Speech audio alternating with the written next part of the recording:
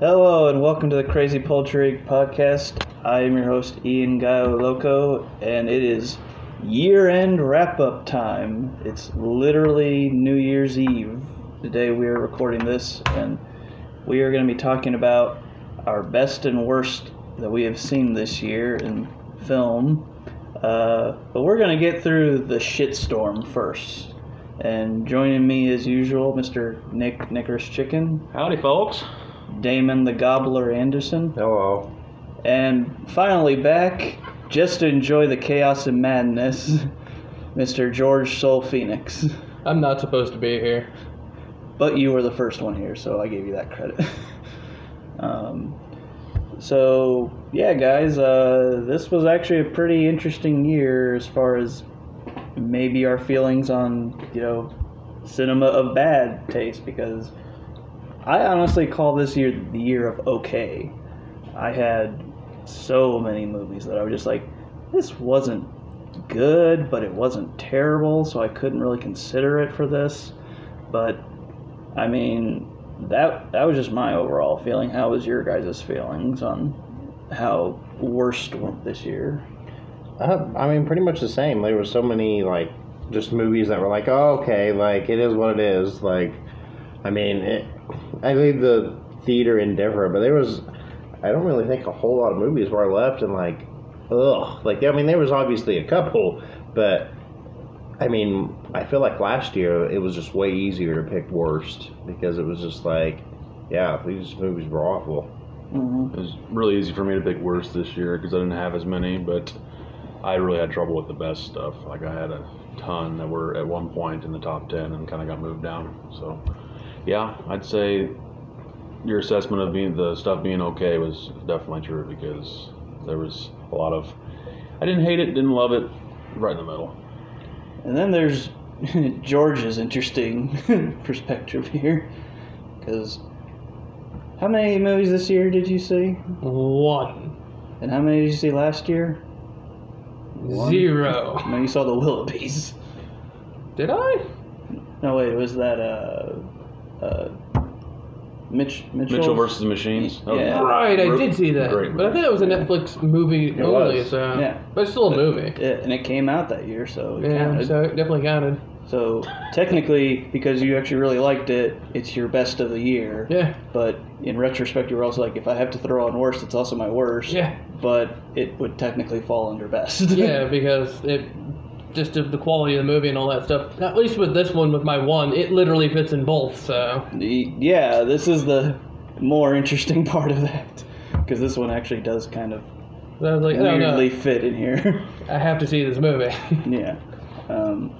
But also, we have Mr. Damon here. Didn't have as many worst of the year because I just saw those movies. You also, though, had a little thing called surgery that knocked you out. Was that this year? Yep, beginning. Okay. I had it in February. You missed what is known as the shit months. Yeah. Because that's usually January and February. And essentially I just skipped them after that. I didn't really go back to them. So because of that, Nick and I, we actually have 10, so we would actually go through 3 before we'll come back to you with your number 7. But before we, though, find out what is Nick's number 10, what is it about this that is here? As blankly as you can tell us what this is. Arguably the greatest video game series of all time turned into a movie. There are places out there you can't find on any map. They're not gone. They're just lost.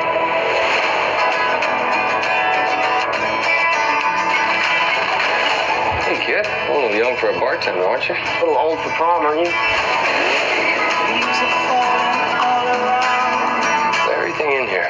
Why the map? This path Ferdinand Magellan took to sail around the world. You know your history. It's the biggest treasure that's never been found. 5 billion, easy. I think you're here because of your brother. Wait, you know my brother, Sid?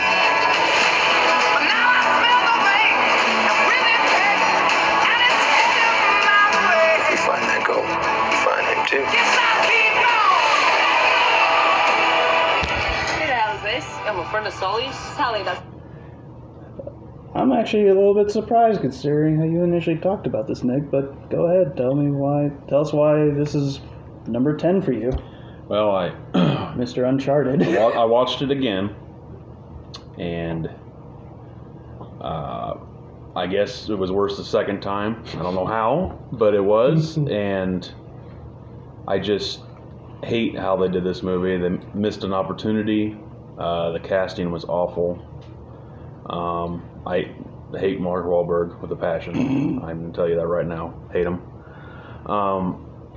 The YouTube movie, or well, short, I should say, movie that came out with The Fan. the fan-made film that came out with Nathan Fillion and Stephen Lang was perfect, and it was only like 15 minutes long, and they could have made that into something bigger. And it just, as devoted as I am to the movies, or not movies, games, Uncharted 1 through 4 are some of my favorite games of all time, 4 being probably my favorite of all time, and I literally have tattoos of the game. I watched it again, and I just can't get over how bad it was. The music was, they like dubstepped the original music, and I was like, what? Was Led Zeppelin ever in it? I think so. Oh, they actually could afford to get them Yeah. in there. Wow. But the fact that they got the voice of Nathan Drake, Nolan North, to be in it for like 2 seconds, that was literally the highlight of the movie. And I was like, oh, hey, there's Nolan North.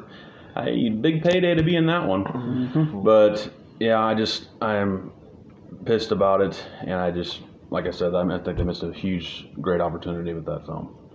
Yeah, I didn't really have much going into it. I still have actually not watched it, mostly because I was then just like hearing similar to how your first feelings were, whereas like this was an movie. Like nobody was calling it one of the worst of all time. Nobody was saying best thing. I was like, well, so I'm not going to rush out to see it.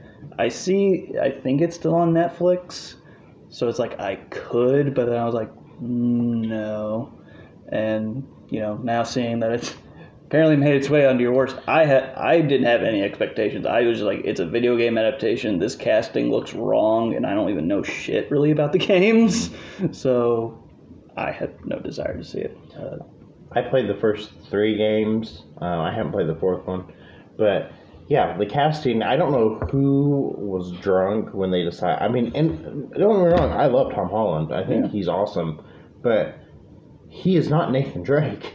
He can't be in everything. He's just not even. And the fact that they cast Mark Wahlberg as Sully, I knew this movie was going to be dog shit when I first saw the first trailer. I was like, yep, it's going to be bad. And finally I was right, because it looked rough. And yeah, no, you're right. They had so much potential, just kind of shit on it. Just because they wanted to cast their boy. Right? And they literally, Fillion and Stephen Lang look the part. Yeah, there's plenty of potential. Fillion is like a twin of Nathan Drake. And then like they're both amazing actors, and then they just, I don't know, I think they just went more of the kid route. They wanted to appease the audience. Yeah. Tom Holland's a big name, so Yeah, and he's under Sony, so yeah, Yeah. easier contract material probably. So yeah. But it's also just funny how Sony was able to listen to the fans when they reacted to Ryan Reynolds for Deadpool, when they did that whole, oh, it's a leak, but not really a leak, and everybody went, yes, that's Deadpool, and they're like, okay, we're going to listen to the fans, and we're going to keep this going. They heard the reaction of the fans from the fan film, and they're like, no. Yeah, well, I don't know, like, the internet bullied the directors of Sonic to change Sonic. I don't know how we couldn't have done something here. Yeah, Like, I know. It's like, Well, is that... Okay, no, that's Sega. So, but I don't know if... Sony is like, I guess, a coin flip when it comes to listening to their fans. well, that and all the money that Uncharted made Sony. Yeah. You'd think that it would listen to people, but obviously George, I know you don't have much on the movie, but do you have any feelings on the games? Because I know you may have played them. I've probably played all the different demos and stuff for them, and any like extra stuff I can get that for free. But I haven't actually played through any of the Uncharted series because it was on PlayStation mainly. Yeah. for the longest time, I didn't have either PlayStation 3, and I eventually did pick up a PlayStation 4, but it's, is what it is. Yeah. But when you would see that trailer though, No.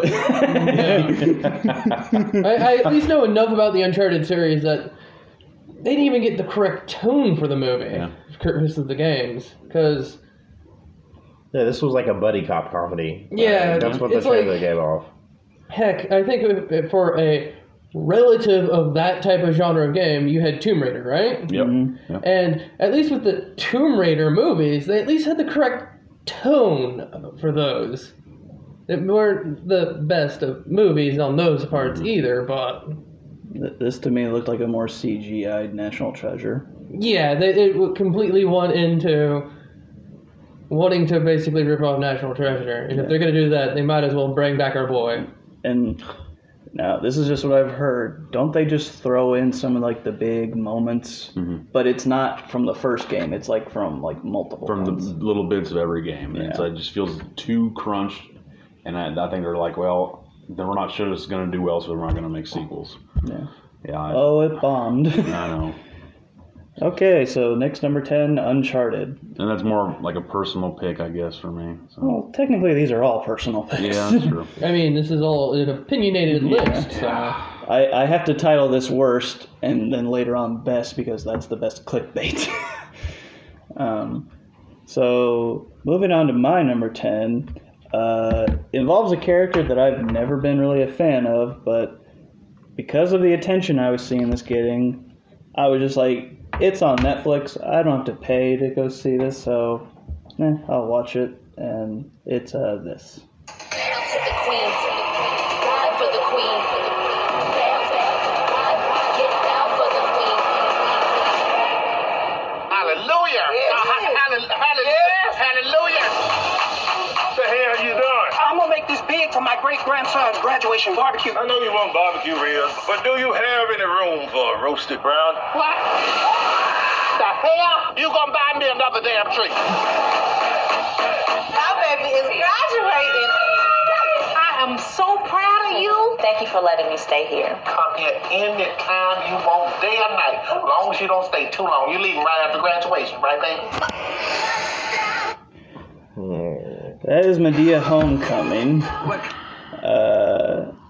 I have never really sat through and watched most of the Medea movies because I was just like, I don't think I'm going to be a fan of this.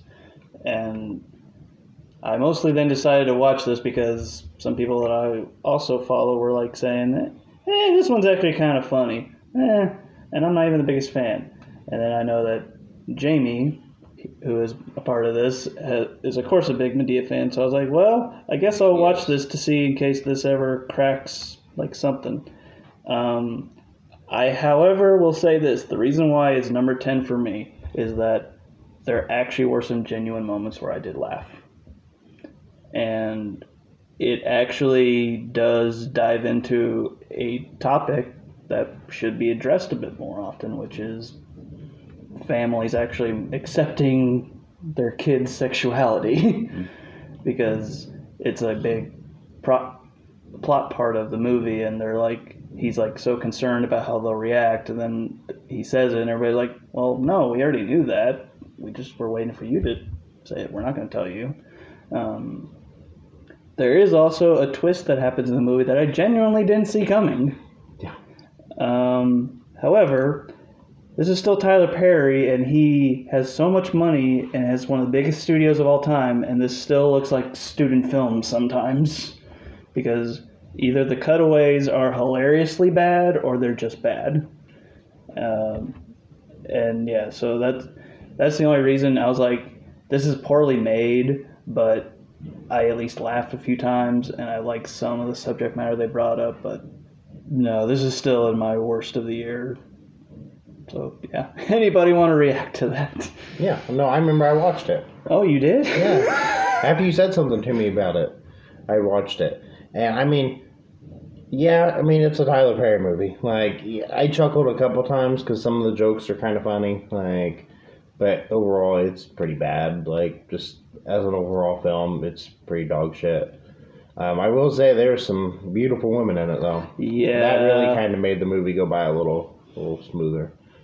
That helped. That always helps the medicine go down. Yeah. But other than that, yeah, it was pretty trash. But again, it's a fucking Madea movie. Like, if you're going in expecting fucking Shawshank, you might as well just leave.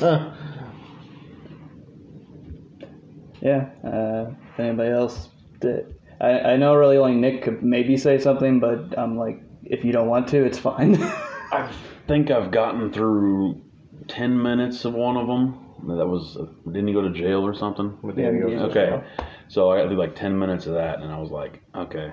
Yeah, so you really don't have an opinion on it. No, I don't. And then I'd heard that maybe outside of this one, I've not seen it, but a lot of them are just the same thing. Yeah, they're all pretty bad. Yeah. He is good when he can be good when he's not Madea. Yeah. No, he actually showed he actually can be when he's not the writer. Yeah. Yeah. He writes like 19 scripts a week. Man. Because he was in Don't Look Up, Yep. and he actually was funny in that. And I'm just going to take a stab here. George, do you want to say anything about what you just saw? Can I have it taken back? Well, does anybody here have a Men in Black laser pen? I have to take my shirt off, but that's about it. I mean, it's probably reflective enough. Surprisingly not. God. Okay, so now moving on to Nick's number 9 worst movie of the year. What can you give us a preview of this one? I guess you'd call it the prequel to a great movie series, and it's not nearly done as well. Kingdom of Bhutan. Some of our most important magic has its origins there. And they say if you listen carefully enough, the past whispers to you. The world as we know it is coming undone. Things that seem unimaginable today will seem inevitable tomorrow.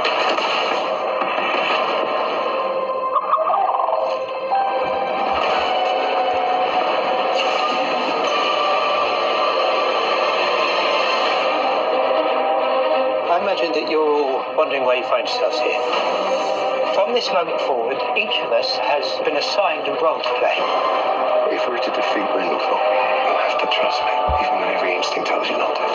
Dumbledore asked that I give you something, Peter. Are you kidding me right now?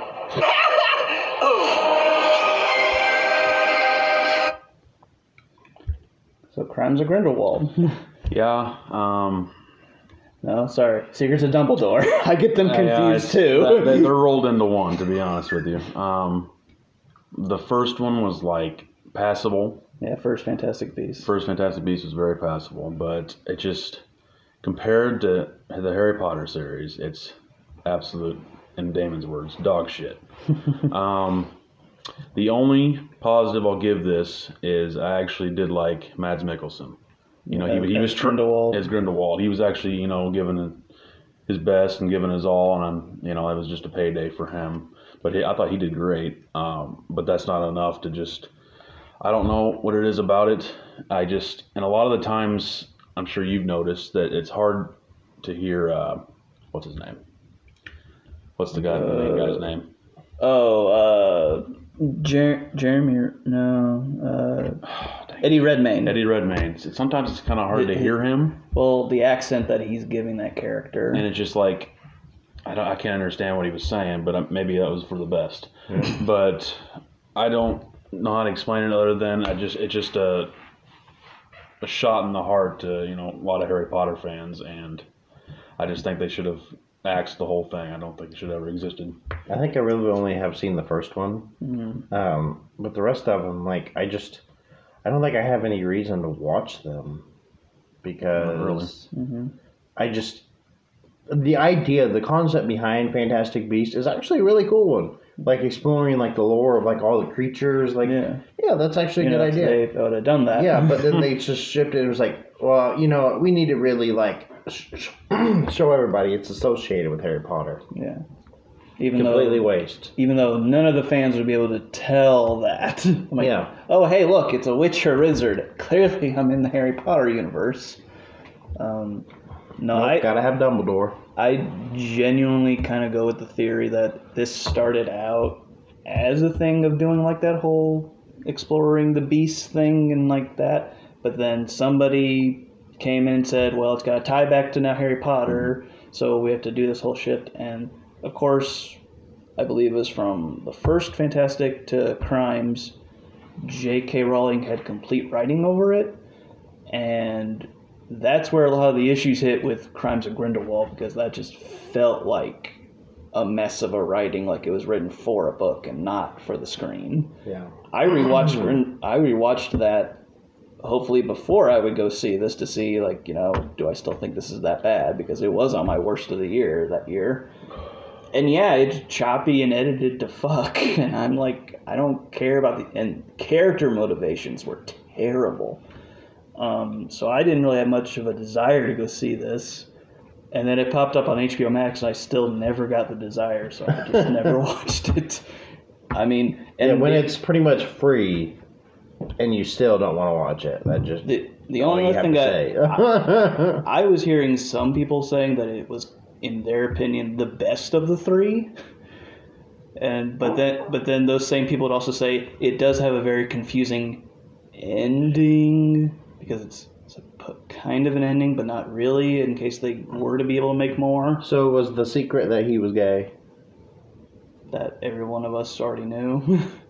You can go ahead. No, I just think, it didn't really explain too much and go into it, but I think, I'm not going to go into that part, but I'll go into the introduction of the Hogwarts at the end of this one, because it showed the whole thing, and I was just like, that was a shot in the heart. And then they actually went into the hall and everything, and I was like, oh god, and it looked exactly the same. Well, you know what that was? Remember! Yeah. Do you remember? Just other ties to get people to come. Yeah. I don't know, it just hurt. That's why it's... Oh, so the last minute was like, look, do you guys see this? Yeah. Oh, look, references. Yeah. Oh. You recognize all that? Yep. Harry Potter. Mm-hmm. Is there anything to throw in there, George? Well, you can't float every vote on nothing but nostalgia. Yeah. And I know when it comes to Sam, he has so many rants about the movies and the entire book series and all that stuff. So, like me personally, I've read the first book. I've seen the second one as a movie. I've heard the second one as an audiobook, and I watched the third as a movie. And this is the Harry Potters. Yeah, this is all Harry Potter. So, and then I just sort of ran out of mediums to try and, like, entertain myself with the series. And I mean, this just continued on to a whole thing where, like, you know, these, like, very, very good franchises that I've grown up with, can you just leave them alone? There's no reason to connect everything. 110% agree. So, yeah, Fantastic Beasts, number 9 for Nick. My number 9 was one that I was very intrigued by, and it had an interesting cast in there. And I kind of left the theater with a what? I'm so sorry I forgot to tell you, but you're not feeling very well. And the only way to cure it is if we stay home all day. Bye.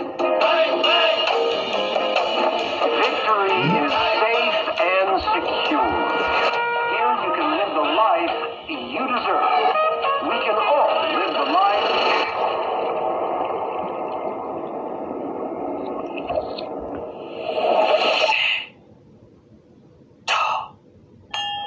Frank has built something truly special. What he's created out here, it's a different way. A better way. Once unfamiliar faces, strangers one and all, now one brave family. All of you wives, we men, we ask a lot. We ask for strength, a shoulder to cry on, food at home, a house clean, and discretion above all else. And that's very difficult. What is the enemy of progress? Chaos. Yeah. Nasty word. Chaos. The one thing they ask of us is to stay here. That is Don't Worry, Darling. The moment that I usually see Florence Pugh in something, I'm like, okay, well, I think that she's at least going to make this very good and interesting. And then I was like, Chris Pine's also in. I was like, yeah, another very good actor. Can be very versatile. Olivia Wilde was directing it, and this is after Booksmart, which I thought was very good. Halfway through this movie, I went, does this know what it wants to be? Because it just circled back and back to the same mystery. And then the wrap up where it's like, hey, it's all a simulation. It's the Matrix all over again, basically. It's all virtual reality. Yeah. And they wrap all that up in like the last 10 minutes while you're left with so many questions as far as like, well, wait, so how did this happen? How is that not happening? How is any of this possible right now without diving into anything? It's like it spends 75% of the film doing the same thing over and over again. And then the last 25, it's like, oh, well, here's the actual interesting part that we need to get out that should have happened halfway through. And then, nope, it's all over. Florence Pugh, however, I will say, tries to carry this movie. She gives it her all. And if I were to say at least another slightly positive is the set design. I thought it looked nice. But everything can look nice, but there's like a shitty substance here. So, yeah, my number 9, Don't Worry, Darling. Nick, I know you saw this, yeah, so. That went into, I had actually had a weird category this year, and that was number 3 in my weird category. Mm-hmm. But yeah, Florence Pugh, I thought, she tried her damnedest. It kind of felt like Groundhog Day in a way, because it was the same thing over and over and over, and they had to live a certain way, everything had to be clean. Chris Pine was basically the warden, I guess you would call him. I don't know what you would call him. The mayor, the president of this... The cult leader? Yes, leader of this crazy-ass cult. But it was the whole thing with the was it a building with windows? The thing that Florence Pugh kind of put her hands on at the end? Was that like the heart of the thing? I think so. Again, they didn't answer a lot of things. Yeah, I like you. The cast was intriguing as hell, but I don't. Harry Styles is Harry Styles to me. It just, like you said, 75% of it was about this, and the last 25% or 15 minutes were about what you actually wanted to see in the movie. But there was a lot of weird stuff in the movie too that I didn't expect. Not a good thing, not in a good way, but yeah, it's definitely in the weird category. I'm not blaming for it being in your top 10. Yeah. I mean, I have nothing that I never watched it. Yeah. I mean, do you at all remember that trailer? Yeah, I definitely remember the trailer because I always thought how fucking weird it looked, and then the cast was great. Like, it's one of the few movies that Harry Styles is in, so that's one thing I always remembered. It was seeing him. But yeah, I mean the cast is good, but yeah, after you said it was just kind of and then I was like, well, I really honestly I felt like, which sounds like I was right, felt like it was going to be that, just like pretty much a build up for the whole movie, and then oh, something creepy in this building, and we're going to find out. And I assumed it was probably going to be some kind of shit like that, where it's like, oh, this is just virtual reality or some shit like that. So, yeah. It was a little easy to figure out from the trailer. Yeah. So, funny enough, unless you want to throw in anything there, George. No. Okay. Funny enough, Mr. Nick, we actually both agree on this number. It's the same position. I guess I could explain it. I mean, beforehand. So, one of my favorite old school horror rom-coms, black and white series of all time was attempted to get a stab at by Rob Zombie.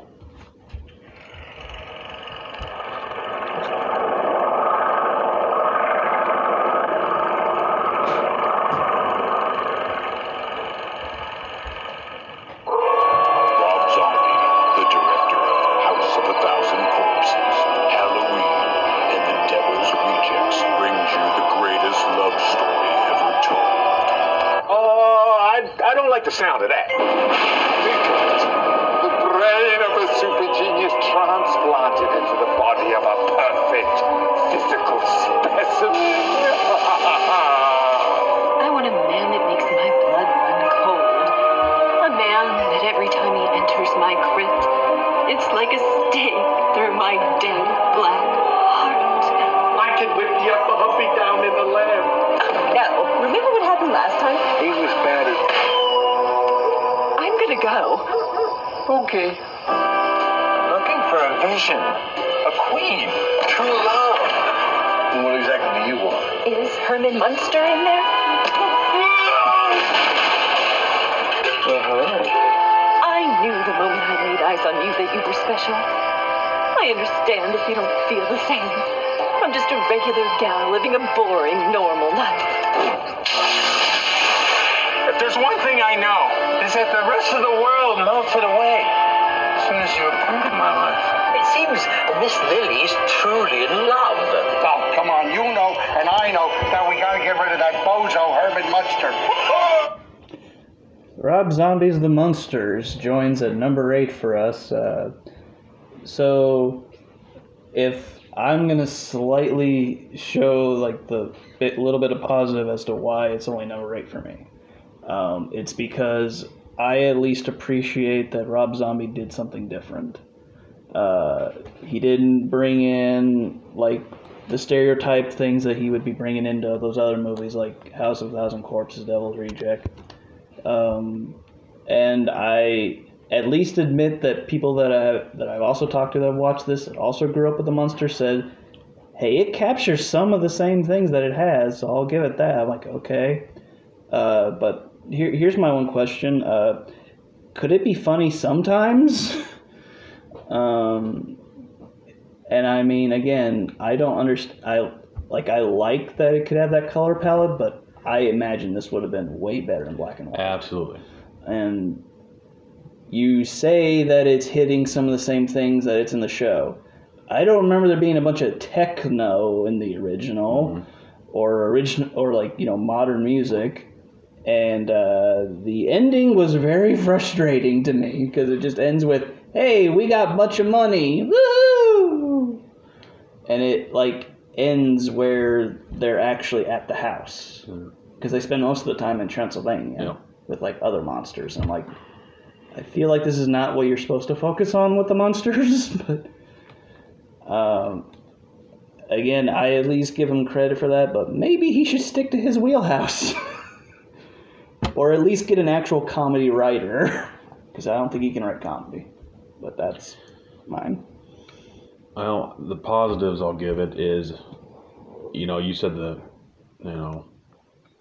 black and gray and the gray, how it'd be better as that and all that stuff. But I actually did like a lot of the set designs. Yeah. I will give him that, and I will give him also the costumes. And, you know, a lot of the makeup was really good too. But usually Rob Zombie's pretty good in that department. But as far as writing a comedy now that I've seen this, compared to the original series, I don't see the comparisons. I know they tried a lot of the time, but I think they tried too hard, like with Herman's Laugh. Yeah.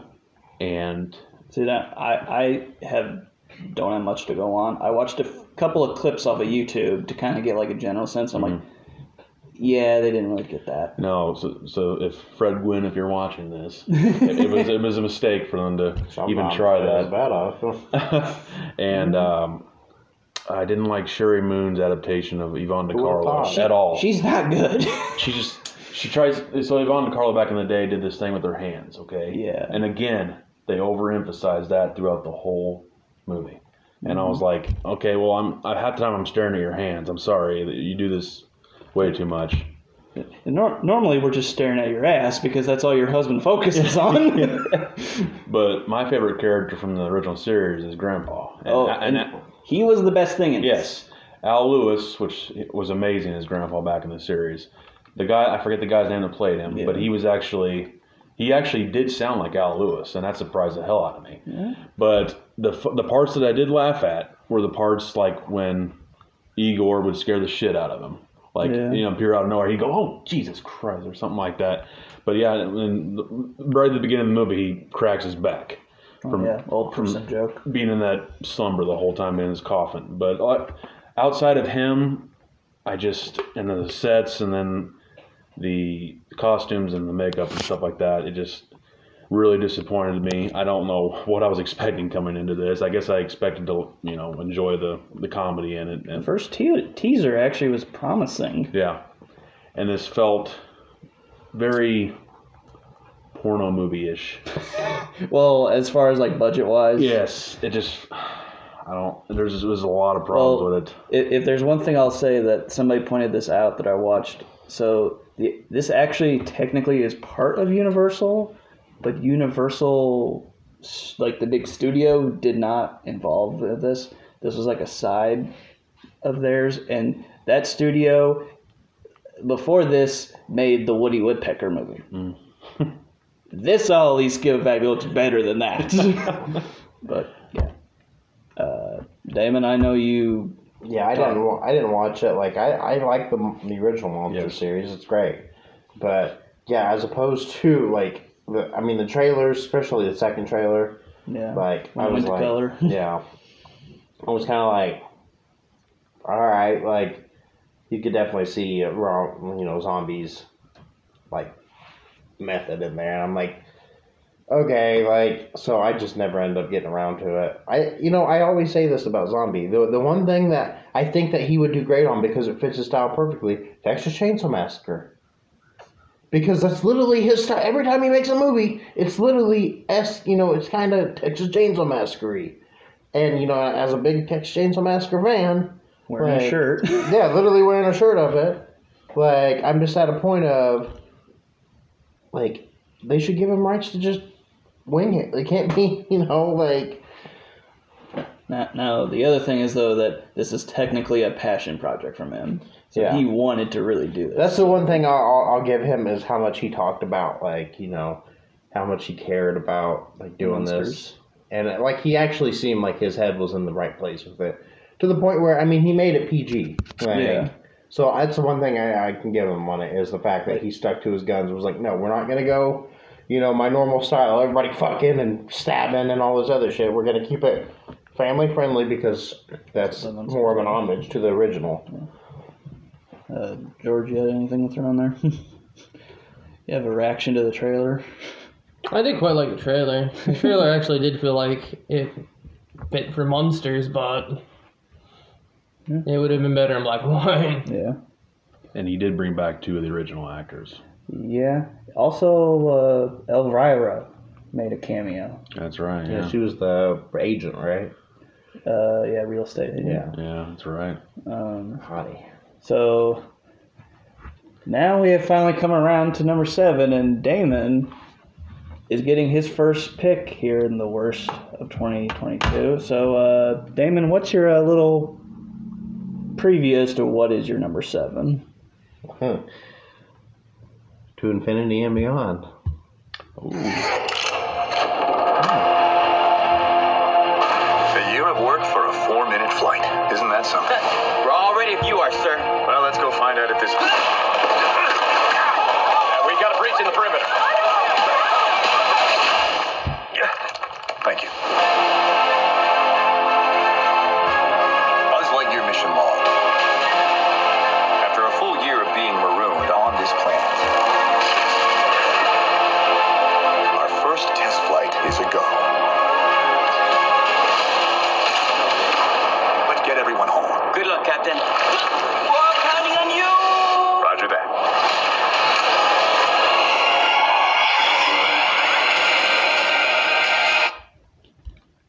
Lightyear. Yeah. So I went into this actually really hyped up because one, I love Toy Story. Like, I think all of us do. Yeah, one of my favorites. And I like Chris Evans. Yeah. I think that he was actually as opposed to like the trailer for the Mario movie, that Chris Pratt just sounds way off. At least Chris Evans here. I was like, okay, I can, which I think they still should have got Tim Allen to. Well, that's a touchy subject now. Yeah, but I still think that would have fit better. But Chris Evans did a pretty solid job for what it was. But I'm at a point too of I was just going in really hyped up because, like, it's the story of Buzz Lightyear. I thought it was an interesting idea. I thought it was cool. Mm-hmm. And then it just was such a huge letdown. Like, the movie, like, was kind of boring in certain parts. Granted, I laughed, and, like, I think there was, some good, like, voice act. Like, I thought Taika Waititi's character was hilarious. He always had me chuckling. I couldn't stand him. And, I mean, but other than that, like, nothing could really, it was just kind of boring. And then the ending was just like, well, that was fucking stupid. Like, again, we want to throw in their shoehorned endings with 10 minutes to go. Yeah, a twist like that, and they're like, okay, this is a risk. I get this, but you're going to have to spend time on this. Well, it just, I don't know. There's so much they could have done to just fix it and make it pretty solid. Mm-hmm. But yeah, it was just like, nope, it's kind of dog shit. Nick? Yeah, I think it was one of the okay movies I had of the year. It definitely started off a lot better than it ended. Like, it was, the start was actually not bad at all. And yeah, the first like 15 minutes, I was like, this is pretty decent. And you thought that, the rest of it would be like that. They were setting up for something pretty great. And like, all of us here are huge Toy Story fans. Mm-hmm. And huge Toy Story fans. And I was just expecting a lot more. It was like, I left it and I was like, yeah, I really didn't hate it, but I didn't love it either. So it was one of my okay movies. This fell into my just okay realm of the animation was very good. Again, that's one thing Pixar always does. And yeah, I thought the first 10 minutes actually was really good. It actually was kind of touching too, like the story they were saying. Now I'll give it this. One of the weird things timeline wise is that this is supposed to be the movie that Andy watched that got him into Buzz Lightyear. That would mean that this would be a movie that came out in 1994. Yeah. There are way too many progressive things on here that don't make sense. Yeah, there's a lesbian couple. Yeah. And I could see that flying over pretty good in 1994. Yeah. I'm like, no, I'm not saying no, but I don't think this would have happened. And yeah, it kind of just, when the plot actually starts to happen, it's like they're just basically marooned. I'm like, I'm not saying this is not an interesting looking location, but again, there's also the Lightyear cartoon series that actually traveled through the galaxy and actually was pretty good. That's what I was hoping more for. Yeah. Me too. And yeah, I just felt with the fact that this was originally supposed to go to Disney Plus, and then they switched it for another movie to go to streaming instead. I'm like, this just lost you a shit ton of money. Yeah, honestly, they should have flipped it. I think it would have done better on. I didn't know that this actually costed almost $200 million to make, which is why a lot of animation doesn't get a lot of time in the theater. But that's a whole other thing.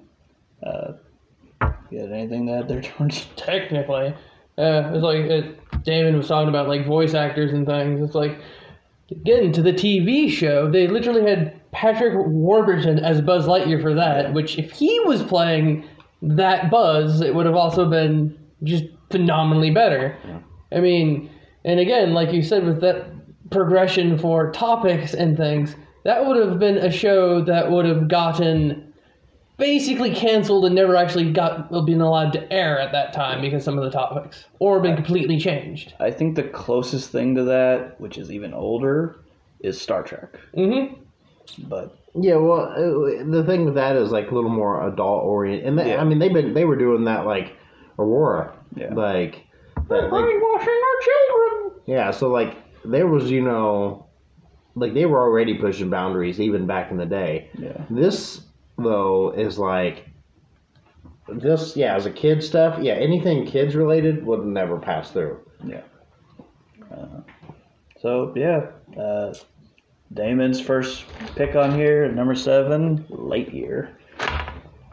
So Nick, what is your small little preview for number 7? A group of really attractive women going after a secret weapon. Remember that story that they told us about in training? About George Washington's first female spy during the Revolution. They called her Agent 355 because they didn't want the world to know her real name. But her legacy lives on.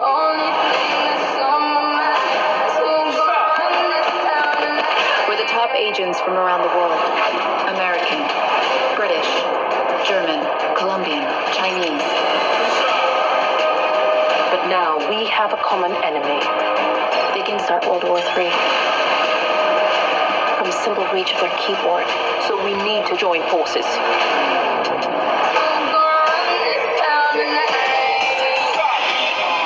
It's like half.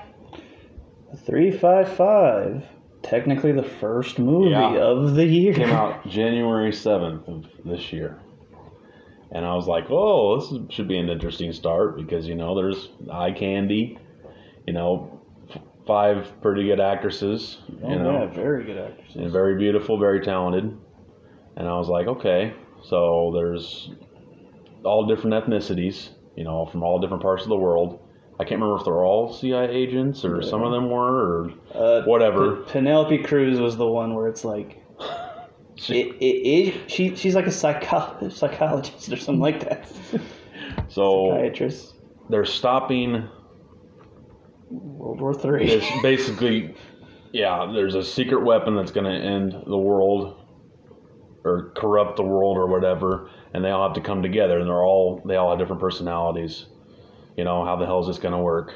So they have to put that aside. How will they coexist? And use loyalty, I guess, to, you know, coexist to save the world. And I forgot a lot of the movie, obviously. They were talking, and I was kind of just like staring out into space. I was like, what the hell? And then Sebastian Stan came into the picture, and I was like, oh, what the hell? I didn't know he was in this. So, you know, I guess it was not hard to see that he was going to be the bad guy. It was pretty obvious. He was like, oh, yeah, okay, I'm going to, you know, help you guys out. And towards the end, he's like, well, money talks. So, yeah, I was really bored during this. I didn't retain anything other than, you know, there were a bunch of hot chicks. And, it should have never been made. I see the girl power thing, and, you know, that's fine and all, but it didn't resonate with me at all. Damon, you have anything to throw in there, at least from the trailer? I don't remember the trailer. It just looks so fucking generic. Like, I remember hearing, like, the name is definitely, like, familiar, but, like, as far as, like, remembering the trailer, I couldn't tell you who the fuck was in it, even. Yeah. Like, if you wouldn't have said any names, would have just, couldn't even, like, it literally looked like Ocean's, what was that? 8. Oh, it looked like Ocean's 8 or something. Like, it was just like, okay. It's actually a really good comparison. Yeah. Oh, I personally can't say anything right now. That might be another topic coming up. George, do you have anything to just throw in there? Well, from the trailer, and that's all I've seen of this, it definitely looks like it was some sort of Spice Girls meets Charlie's Angels, but didn't achieve any of it. God. I get the Spice Girl reference. I enjoy that, George. Yeah. So, moving to my number 7, worst of the year. This might have a chance to get a little bit of flack from some people, even on the internet, maybe. But this one, I didn't mind it at first, and then it got worse and worse for me.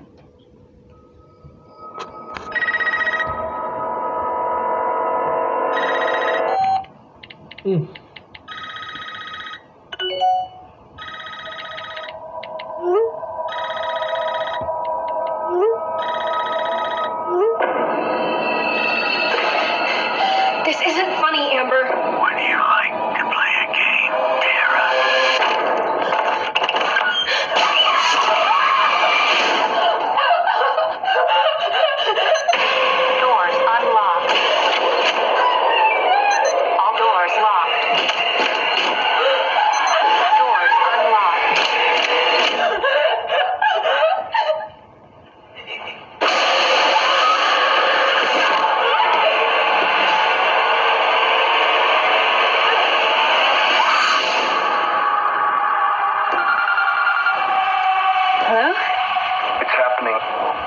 attacks so far. Do you have a gun? I'm Sidney Prescott. Of course I have a gun. Something about... So that is Scream, or Scream 4. This is one of the... Scream 5. I don't know. This is the trickiest thing with this freaking title already. Initially when I saw this, and I saw this with Damon, I was like, I thought it was okay. But the more and more that I was just thinking about just practicality-wise and realistic-wise, it started to kind of crumble for me. Number one, I already figured out who the killers were pretty quickly. And the biggest surprise that I will give this is, and we can talk about her all we want, Jenna Ortega was the best thing in this movie. And to me, that is also, though, a problem. She is clearly the best character and the best actress in this movie, but she's not the focus. The actual main character this follows, I'm sorry, she is wooden and dull, and I didn't care about her. And the fact that she's now going to be taking the reins of this franchise, I'm like, I do not have much confidence right now. To me, they also completely underline and realistic wise with the killer being one of them killing David Arquette. David Arquette is 5'10". The person that kills him is 5'2", and yet when they're standing there, they're the same size. So either she is in boots. This doesn't make sense to me. And then that character ends up kind of becoming a little small trait here, because this happens to her in Once Upon a Time in Hollywood. She gets set on fire. I'm like, are you becoming the set on fire person? Sidney Prescott to me also was just like kind of wasted here. It kind of felt like Nan Campbell just showed up for the paycheck and be like, yep, this is my last one, and then I'm done.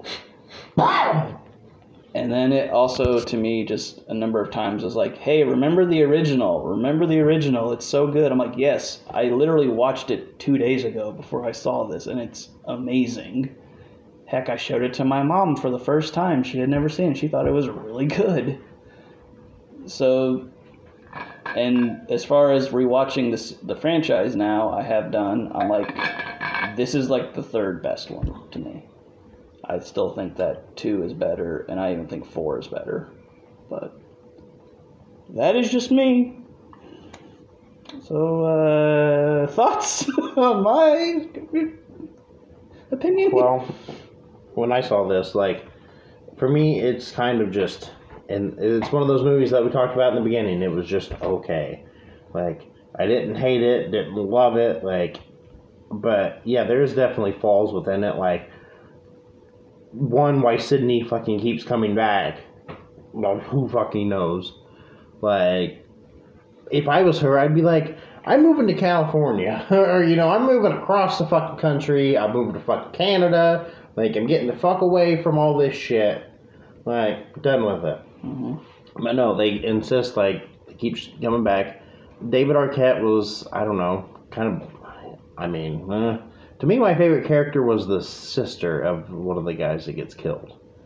One that she like the niece of Jamie Kennedy's character. Yes, yeah. She's Jamie Kennedy's character. Basically, and she was probably my favorite. I would say, she was just super entertaining to watch. Every time she was on screen, she was always entertaining. Mm-hmm. It was funny because she was like the only one that knew the shit going on. She was like, you guys are fucking stupid. Like, other than that, the movie is just, yeah. Like I said, it was okay. It was just kind of, Mm-hmm. I didn't mind the movie, honestly. I thought it was pretty good. Jenna Ortega's quickly become one of my favorite actresses. And she's super young and she's super talented. She's had a busy year. Yeah. She was great in everything she was in my opinion. Yeah, it was okay. I thought it was passable for me. I actually think it's the second best Scream movie, personally. The original, and then that one I would take over the middle three. The middle three all, you know, go into one for me. I just don't. Scream as a series is, you know, okay. The original one's by far the best, not even close. But yeah, I thought it was an okay movie. It was passable for me. I, didn't like a lot of the going back to the original stuff like another franchise does. But yeah, it was okay. I didn't. It'd probably be in my top okay movies. Also, this just clicked back in my head. Another thing that I was like, what is this? Is the main character's whole thing about cutting back to her dad, who was the original killer? I'm like, okay, are you saying she's a psychopath or not? And then it's like, oh, he's actually kind of there. I'm like, okay, no, this is like merging Scream and Nightmare. So, although I will say I do love the line that Jenna Ortega gives, where she's like, is it Jenna Ortega? It's either her or the sister character. The main. Yeah, where she's like, don't fuck with the daughter of a serial killer or something. That's the main. Yeah, I got a chuckle out of that, but other than that. Okay, well, now we've come to number 6 for Damon. Definitely an interesting pick because, we would typically never think to see any of these kind of movies on here, so what is your preview? Lightning, baby. Kids, get your popcorn now. Let me tell you the story of the space Viking, Thor Odinson. He was no ordinary man. He was a god. After saving planet Earth for the 500th time, Thor set off on a new journey. When he got in shape, he went from dad bod to god bod.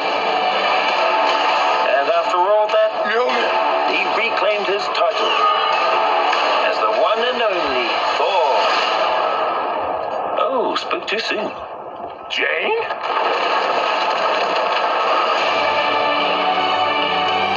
The old ex-girlfriend. What's it been, like 3, 4 years? 8 years, 7 months and 6 days, give or take. Thor, Love and Thunder. So, the last Thor movie before Love and Thunder, Ragnarok. I rewatched it and it kind of gave a good balance of, there was some comedy, sure, because Marvel movies and comedy, that's the bread and butter. Yeah. But it still had enough like really cool, serious, action-y shit going on that I was like, okay, yes, it passes. I feel like they forgot all this shit and just was like, you know what people love? Thor being a fucking idiot. They love it. They have completely butchered Thor. They have. It's to a point of, it's no longer like, I really hope that this was like a last movie for Thor. Oh, which obviously it's not going to be with Taika Waititi. Because this one was pretty bad. Like, I don't know, I really couldn't get into it. The character, every time there'd be a serious moment where I'm like, hey, we're actually getting some emotion, it'd be ruined by some kind of comedy bit. Like, when she announces the cancer, the cancer that she gets, like the fucking goat yells. It's just like, okay, like, we get it. The goats are funny, haha, but also at the same time, what the fuck? Like, she's giving a very serious speech, like she's actually telling them about something very serious. Mm-hmm. They should have just cut that shit out and it really needed some more emotion put within the film. That could have made it actually a pretty solid film. Because, honestly, the villain in this was fucking awesome.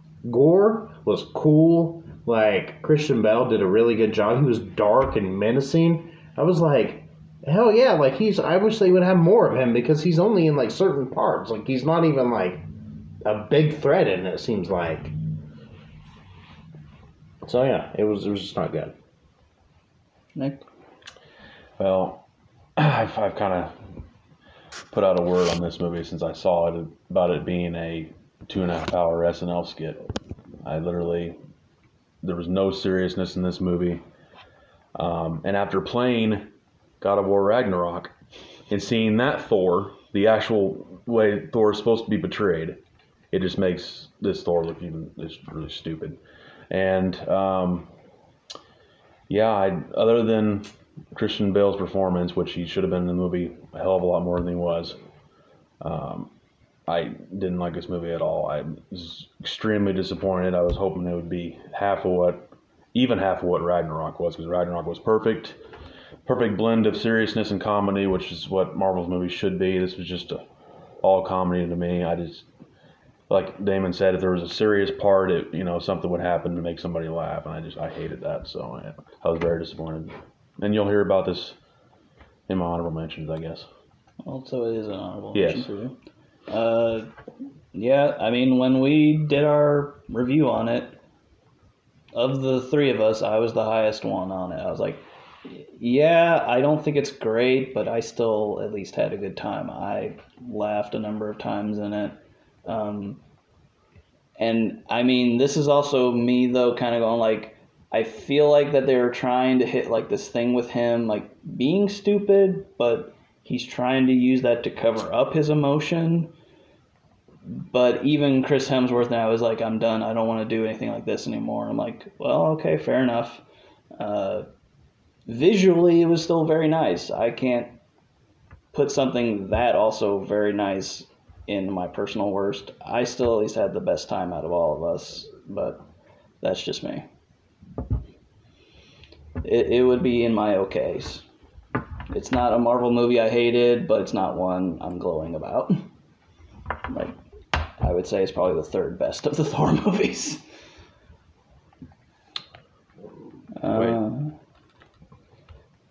Yeah. Yeah, because then there's Dark World. Yeah, I agree. Yeah, we always forget about that one. Anything, George? I've seen bits and parts of this movie with like Sam and Dio because they watched it. Okay. But it's like, I think the issue is it's the comedy. It just tries to be too funny. Yeah. For me, Thor, that's why I loved Thor 1 so much, is because Thor, he's funny because he doesn't know cues because he's from fucking Asgard. And so he's all old-timey. And he's just like, I was born, just like smashes a cup. Like, that's to me is actually funny because it's like, yeah, Thor is, even in like all the media, like mediums he's been in, it's always like he's funny because he's fucking like a god and he's like different social cues. Whereas like when he's talking with Captain America, like obviously like Captain America's old-timey because he's from fucking, back in World War II. Yeah. Like, and I mean, I get that, and that would be a good mix in it. But the only thing that helps Ragnarok is that feels more like a comic book movie, and that it's exploring that in it. Thor, in its essence, is a fish out of water story. He is a god down on Earth. How is he gonna go about this? So it's like there's nothing really new or visually stimulating here. That's why Ragnarok to me was like so much better. And it actually captured a lot of things from the actual comics too, from what I've seen. But as we can tell, writing can bring it down.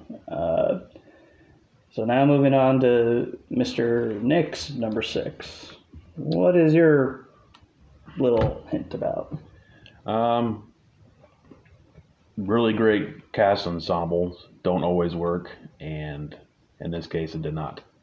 A body is wheeled into a grand room. Carol, I don't know what you think you're doing. Excuse me. Hello. Got a dead white man in a box. Not even a casket. Doesn't even have a top on it. In a pine box of old wood. What do you think's going to get in trouble here? Harold rolls the box out. Do me a favor. Try to be optimistic. 20th Century Studios, Regency. You don't get here without things starting a long time ago. From David O. Russell, Harold clinks glasses of two friends. So, 2 soldiers and a nurse found ourselves in Amsterdam. The director of Silver Linings Playbook. Amsterdam. Yeah, well, going into it, I saw David Russell was directing it, and then I saw, you had Christian Bale, Margot Robbie, John David Washington, Robert De Niro, Chris Rock, Zoe Saldana, Anya Taylor-Joy, Michael Shannon, Timothy Oliphant. I could go on, but I just got so lost. I know it's about one of like the biggest, you know, mysteries and like corruption and secret plots in American history. But I mean, I think it was what 2 hours and 14 minutes, and it felt, you know, way longer than that. I was really bored with this movie. None of the comedy hit. I thought this was one of Christian Bale's worst performances. I mean, Margot, you know, she was fair like she usually is, but I mean, that wasn't enough for me. I went to see this with Mom. I was like, hey, Mom, you know, this looks pretty interesting, you know. The plot, you know, the trailer actually looked pretty good, but it just all fell around, tumbling around me, and I just didn't get anything from it. Yeah, I was extremely disappointed. It was super boring. So yeah, this was one of the double features I saw today. This, I would say, there's almost too much going on, because it felt like David O. Russell couldn't focus on the thing. Now, I give it this, it's a mention for me. The only reason why it wouldn't break into my top 10 is that I feel like the message, like the main thing that this is about, is very relevant to right now. Like, no, this shit is happening again, and we kind of need to address this again. I also will give props that does something in a Hollywood movie that we don't really ever see, and that's the black guy ends up with the white woman. We don't see that ever. And you know what? I said throughout this entire thing, if they don't end up together, it is only because Hollywood says no. But at least David O. Russell in this case said, no, they are. And I thought the costumes and stuff were also pretty good. So that's also why I couldn't knock it down. True to the time of the... Yeah. It's easily his most unfocused movie he's ever made. But it just barely does not hit my worst. So, like you, I did get bored at some points. But then when the main issues would come up, I'm like, okay, well, this is really relevant. So I give it that credit. But also, it just continues if this cast is this long, there's not going to be enough here. Yeah, I didn't watch it. Yeah. I heard that you guys were both kind of like, after seeing it, so I was like, yeah, not really something. I mean, the cast looks great, but just definitely kind of I don't know, it just didn't seem interesting enough that I'd still watch it, even though I got told twice it was kind of Yeah. So. Yeah, and so now, funny enough, moving on to my number 6 was something that was brought up earlier. We're the top agents from around the world. American, British, German, Colombian, Chinese. But now we have a common enemy. Yeah, the 355 is my number 6. Basically, to kind of fall in line with what you were saying about it, this to me shows that the director and writer Simon Kinberg does have an X-Men power, because he was involved with all those X-Men movies. He was a producer on all of them. He has the power of pulling out talent and sucking it away from people, because he did Dark Phoenix, and that was the exact same thing. He did that with Jessica Chastain in that movie, too. And again, I would probably say the biggest compliment I can give this is that it's so stale and boring, I can forget about it. Yep. So I can't think of why it's bad. It's just bad. Other than, holy crap, look at her. It wastes all the talent. Yeah. And Simon should not be a director. He should just be a producer. So with that, moving on, this is also a special joint thing, because we're at Damon's next pick for worst, but also falls in line with what George this year. So Damon, why don't you give a little preview as to what your pick that also goes with George is?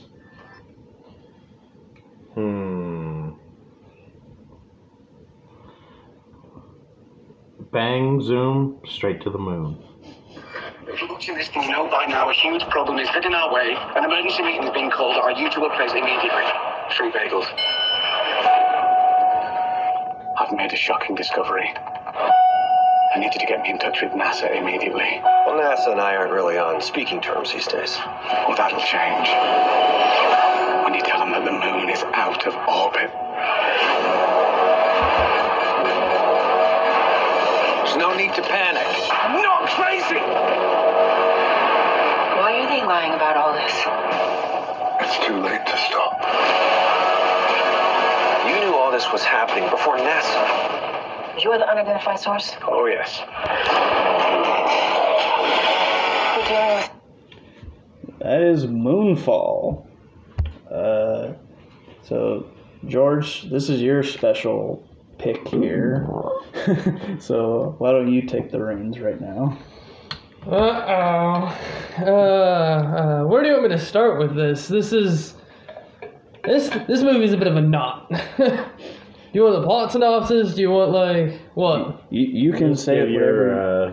just give, what do you think about it? I think it was a fantastic, beautiful mess. It played itself, the movie, seriously, while it itself was actually came off comedic to me. I think the actors knew what they were in this, and I think they basically treated it like a holiday. It had I forget how many millions it had in its budget, but it was like 127 million. It was shot in Montreal on a $146 million budget, and it only made about half of that. So it is a flop, but yeah. And if they do make a Moonfall 2 and 3, they plan on shooting both of those at the same time. And just because they just want to get the entire series out of the way right quick. So it might get, it might not, but I have a feeling that's going to be a big negative. Probably not. It ends, I wouldn't even say it really ends in the cliffhanger, it just kind of just ends, really. Yeah. Well, for me, like, I love disaster movies, love them. I even like 2012, and I mean, that's a shit heap. So, I mean, when there's that much potential to make, like, and you know, like George is right, it was a glorious fucking mess. Like, the idea, the concept when I first, like, saw the trailer, I was like, okay. But, like, I have a feeling there's some kind of weird, like, anti-Semitic thing on, because if you look at the, like, the face of the, like, creature, it's the Star of David. And I'm like, it's a little weird. So, I don't know. It was just a pretty fucking bad film. Like you said, the actors probably knew what they were in and were like, whatever. It's like, you know, the entire scene where they have the giant, like, tsunami flood thing that happens. When they're zoomed out, that entire thing is, if I remember right, it's a miniature model. Yeah, it is. So they have a lot of fun and interesting different things that were done for the shooting of this movie, and I understand why it's in this middle shit heap where it's at, like on like reviews and ratings and all that, but that's because that's where it definitely deserves to be. Well, I have this theory about Hollywood that they make purposely bad films just to get, like, you know, not spend a whole lot of money, like just spend like the average you would pay for a film, just to hopefully get a swing and a, you know, something out of it, basically. Like, I really do, because, like, think about it. There's a reason why every month, like the early months, it's always the bad films. Yeah. Till it gets This into, was like, the summer blockbusters. February something or another. when it came out. So, like, I have that theory that, like, they purposely do buy kind of bad films because films need to come out. They always have to constantly have a film in theater making money. So they can release some bad films knowing that they might flop or they might be a cult following and everybody wants to go see it because it's just a dumb, stupid movie. Yeah, because I think also one thing, that was like towards the end of the whole like COVID stuff too. So that was probably one of the reviews, like, we don't know if it's going to do well or not. Let's just put it into this and hopefully buy us more time for a better movie to come out. There's no way that they sat and watched it and was like, yeah, this is a great film. Like, I don't know. They did not know what to do, so they do what they do with all those movies. January to February. Yeah. It's like, who knows? Maybe like 5-10 years from now. I think that could they be maybe they popular. were just hoping, just to have a... Because sometimes it works. Sometimes they release, movies that are... Sharknado? Yeah, Sharknado was like cheap, done, but it made a shit ton of money. So like, there is potential for that, but this wasn't cheap. No. Like, what Sharknado was only made like $67,000 or something like that. It was a really cheap movie to make. Yeah, just like we know every month around Halloween we're gonna get horror movies. Like, that's just, it's kind of a natural progression every year.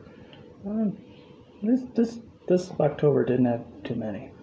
Well, I mean, just around that, like, you get what I'm saying. Like, there's a natural progression that we can see within film.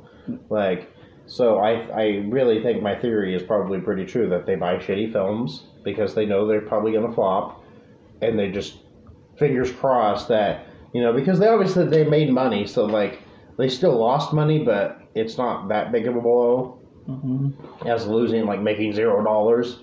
So, yeah. But I'm going to say that this is, though, the first time on here that we could give this the special George Award for Best of the Worst. Because it's the best movie, but it's also the worst movie. It's the best of the worst. There can only be one. It's those best worst movies tend to be somewhere in the middle on like the ratings. It's a very dangerous gamble to find, and when you do find one, it's quite satisfying to watch. I think the experience was a lot of fun with you two and Jimmy. I think I laughed more at that than I did the movie, but there were parts in the movie I had fun with. I can't remember exactly the tree falling on the guy. Yeah. That part always stands out to me because I remember looking over at George. I was like, and he was like, "How did he not die?" Or I don't know. The whole thing was just. Or when they launched the rocket and they're doing for whatever reason, they're doing that moonwalk jump thing. Yes. And like you said perfectly, beautiful mess. I did have fun with it. It was in my okay movies. I think it was more for the experience. It would have been a lot better movie to watch drunk. Yeah. This also would fall into my honorable mentions because this is also, though, in my top 4 of experiences at the theater because of you. Like, especially the part where they were showing the moon crumbling and you're like, that's not how this works. I'm like, thank you for being here, George. And it being that special occasion, like, you back in the theater after so many years, so. Because that was basically the first movie that we were able to, like, even go and watch it because of, COVID's finally, like, letting people do things again. Yeah. I would say it was falling into that so bad it's good, but towards the end there with that exposition dump, I was like, okay, well, this just went full stupid. This kind of lost me. So, not quite a beautiful mess in my opinion. It loses it at the end, but the experience was way better. So yeah, Boonfall. Mr. Nick, you're number 5 of the year. So I'm gonna not really say much because I'm gonna hand this over to somebody else because I know that it's higher up on the list. Yeah, it will. But all I'm gonna say is it's a really, really, really popular horror franchise.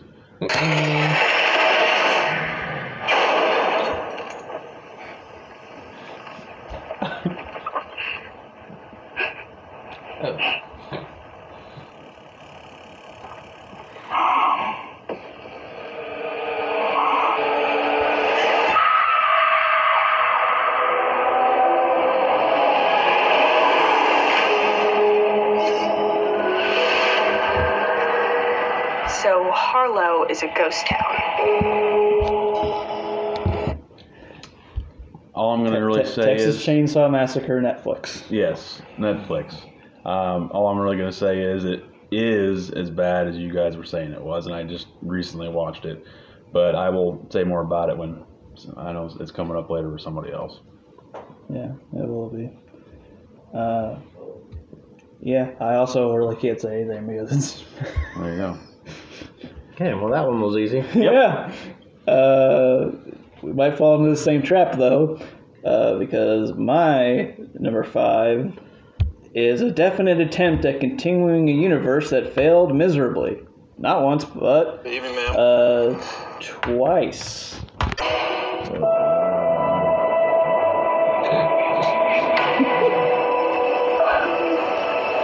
You need a doctor? I am a doctor. I should have died years ago. People all over the world have my disease. Amir, to find a cure, we have to push the boundaries and take the risks. If you're gonna run, do it now.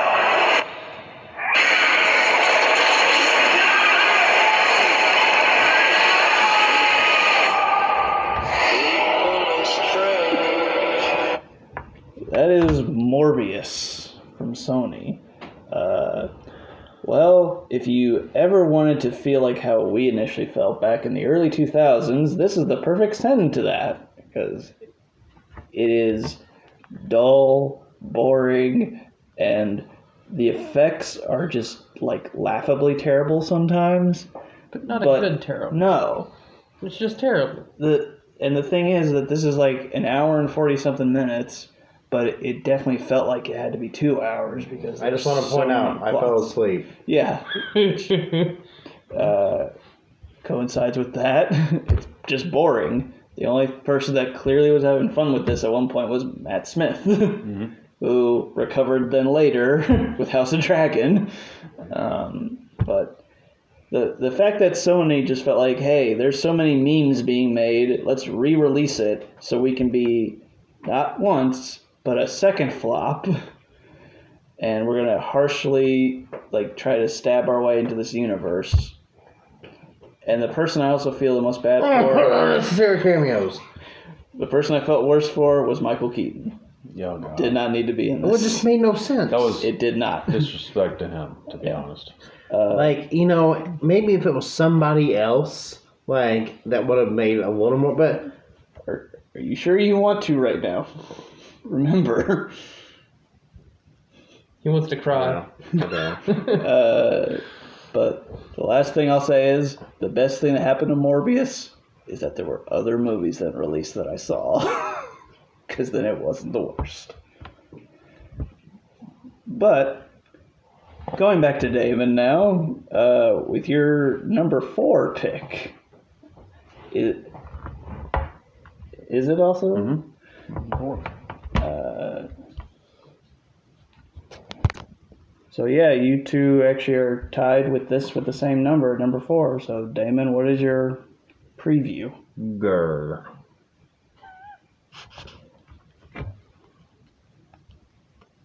I wanted to show them something that wasn't an illusion.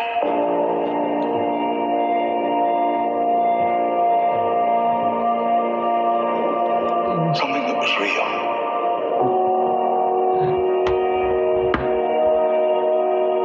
Something that they could see and touch.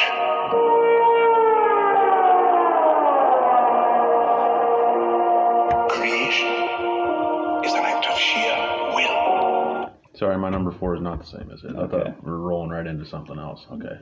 So, but your number 4 is Jurassic World Dominion. Yeah. Because, it's no secret that I like bad movies. I make it very known. And so I was going into this because you guys had said so much about how kind of just it is. So I went in kind of open-minded, and this movie just doesn't make any fucking sense. It just didn't. I just was like, I don't know, it was almost confusing to the point that so many parts didn't make sense. And then the villain is the worst. It was the worst fucking idea I think I've ever seen. I just, at some point when you say, leave these fucking things alone. Just stop. Stop. No more Jurassic movies. No more. It's almost like there's only one book and that was it. Mm-hmm. I'll even give 1 through 3 a pass. Jurassic World needs to stop, though. Maybe next time we'll get Jurassic Universe and it'll be on another planet. I would love to see fucking dinosaurs in space, so It was like velociraptors and like On a rocket spaceship? ships. Yeah. Oh, okay, so that could be fun, but We'll put a T-Rex in those little bubble like helmets, little tiny arms flapping in the wind. they can't go anywhere. Yeah, no, we can't really. We have to hold our tongue right now because that's. I'll hold your tongue. No, so now moving on actually to Nick's number 4. Yeah, this is why you thought it was the same. Yeah. But it was said earlier. Dr. Michael Morbius, you've been missing for 2 months. When you're a stranger, Then you were found on a container ship that washed up off of Long Island. faces look ugly. When you're alone.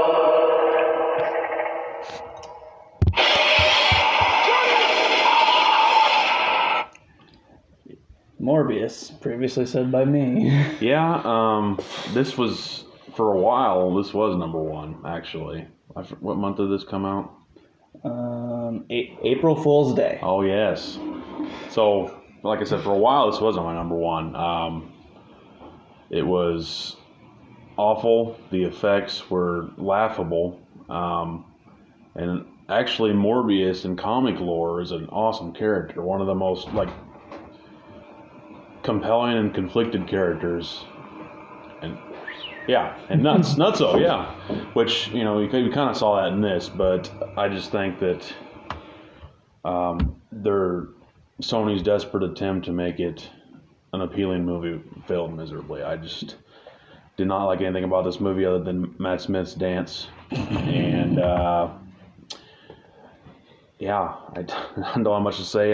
Jared Leto, to me, is dropping immensely in my, least favorite actors. Maybe it's just the stuff he's been given. I don't know. I just feel like they rushed this movie. The trailer did not look good at all to me. I was like, oh, this looks terrible. Yeah. And it stayed true to form. I just did not like this movie at all. I think it's up there in Sony's worst. Yep. So quickly now going on to my number 4, which is the thing that I was actually leaning to you about, surprise factor for yours. But this also is a continuation on a franchise that did not go well. It's been 4 years since Michael Myers vanished without a trace. Hello.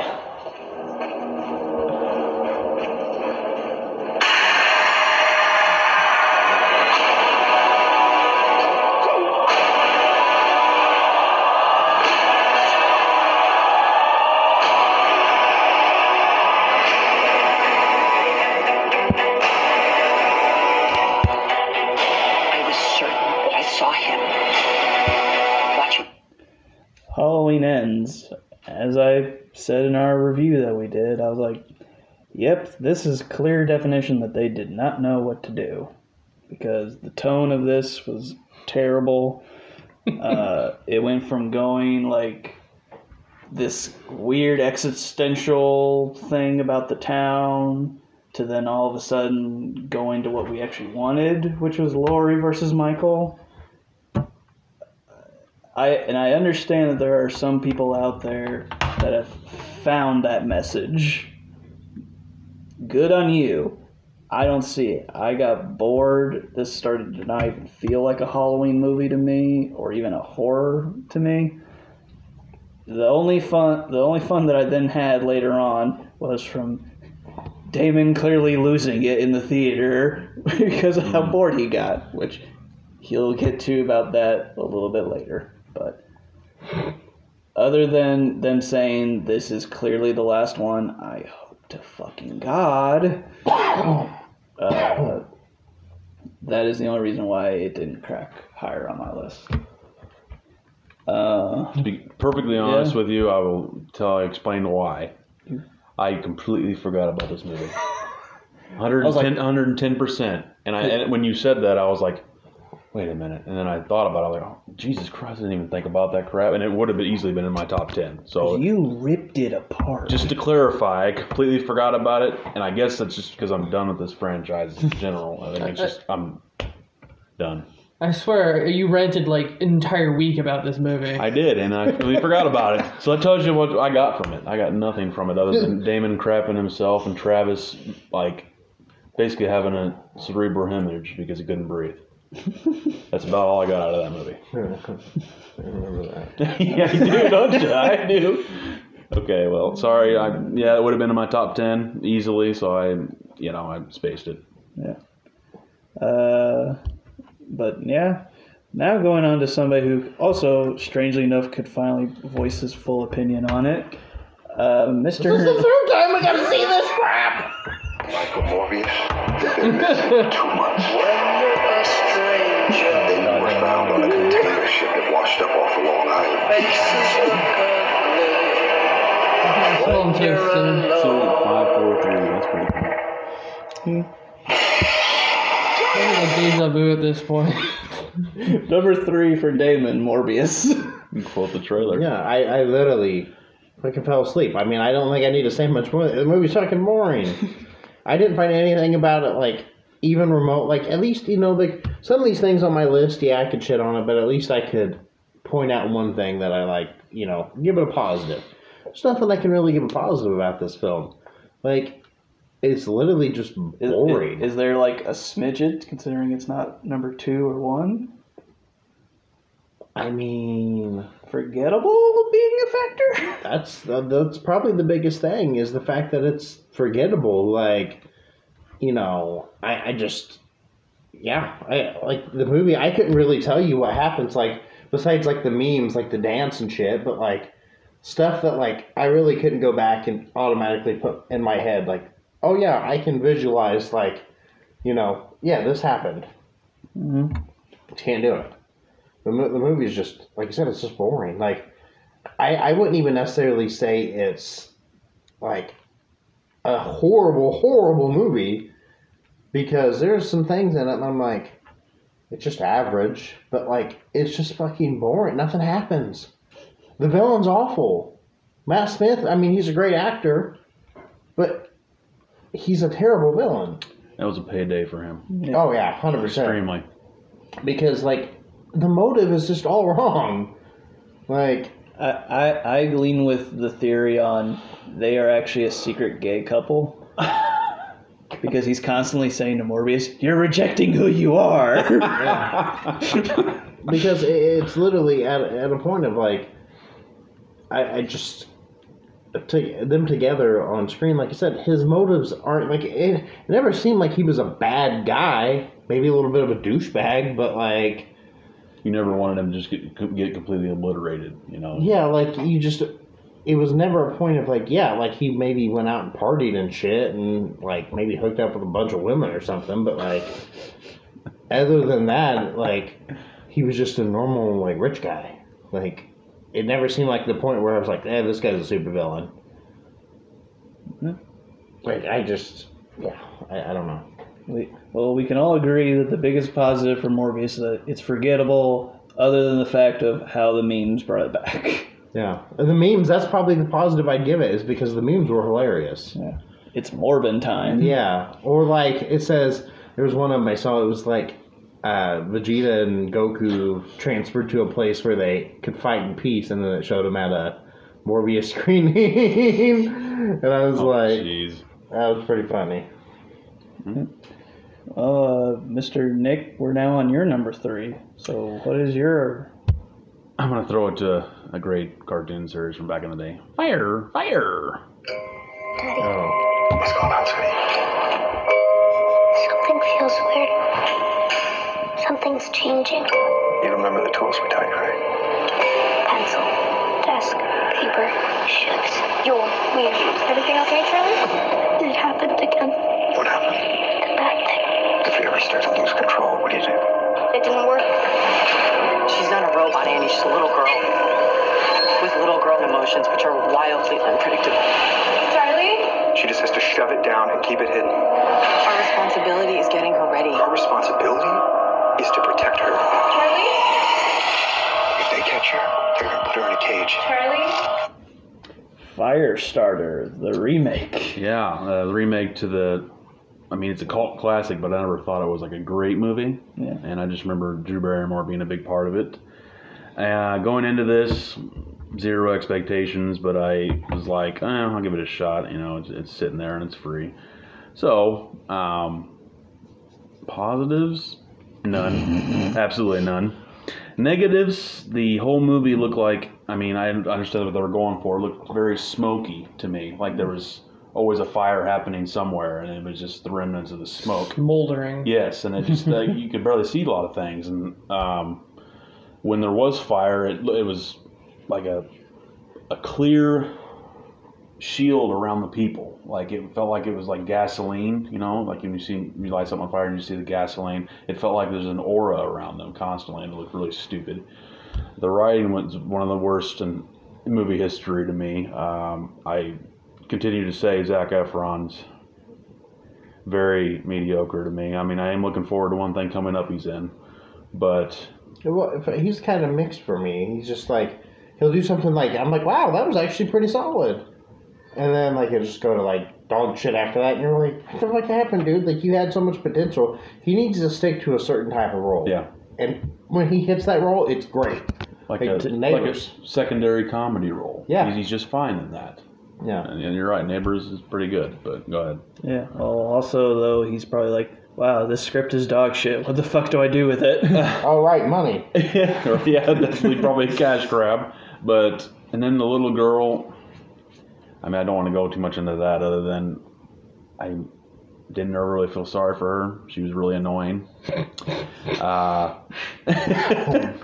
And, I mean, it was just like the premise of the first one the exact same way. The federal government's coming after them, trying to steal her away because they believe she's a weapon of mass destruction. So it was just a complete mess. Which do they have a point?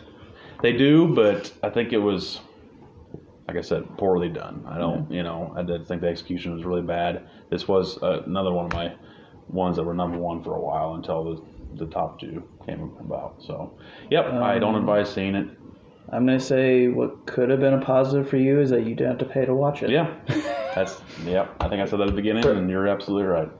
For me, like, the first one's just kind of Yeah. Like, I mean, yeah, Drew Barrymore's pretty solid, but, I mean, it's just kind of a film anyways. And, yeah, it is kind of cult classic-y, but, I mean, because most of the Stephen King films are. Yeah. But it's not even Stephen King's, like, best, like, book or film adaptation, like, by far. So it's just kind of just... To your point, like what you just said, why did they even make it? Yeah, it didn't need a remake, is what I'm kind of getting at. It's like the first one, yeah, it makes sense. Like, they were making all kinds of Stephen King adaptations. But, like, a remake is just unnecessary, obviously. I mean, rather recently also did Pet Sematary a remake. Yeah, there's been it's like Stephen King like has like a whole roller coaster of like his stuff. Because then we got like It, but granted, It was like not a movie beforehand. Yeah, well, it was a TV. Yeah, 3-part TV series. Yeah. But, so there's also an interesting pattern here because my number 3, I'm going to give the same hint about horror franchise that needs to stop. Is that the third time you said that? We have a vision for this place. All it needs is young blood. I don't want to live here. This is a chance for people to start fresh somewhere safe. Hey guys, you should see this. I think you hate me. Again, I'm not gonna give too much because I know that Damon needs the spotlight for this as usual. But I will say, Netflix's Texas Chainsaw Massacre. The positive that I will give Halloween Ends over this is it did not ruin the main character like this one did. The main survivor from the original was made to look like an absolute idiot here. At least Laurie actually killed Michael Myers. Other than that, the only other kind of positive I can say is it's only not even an hour and 20 minutes. So at least it's not a long, gruesome torture. But it's a torture, nonetheless. So then, to kind of throw in another one, Damon, your number 2 also falls with something that was previously said. Go ahead, get it over with. I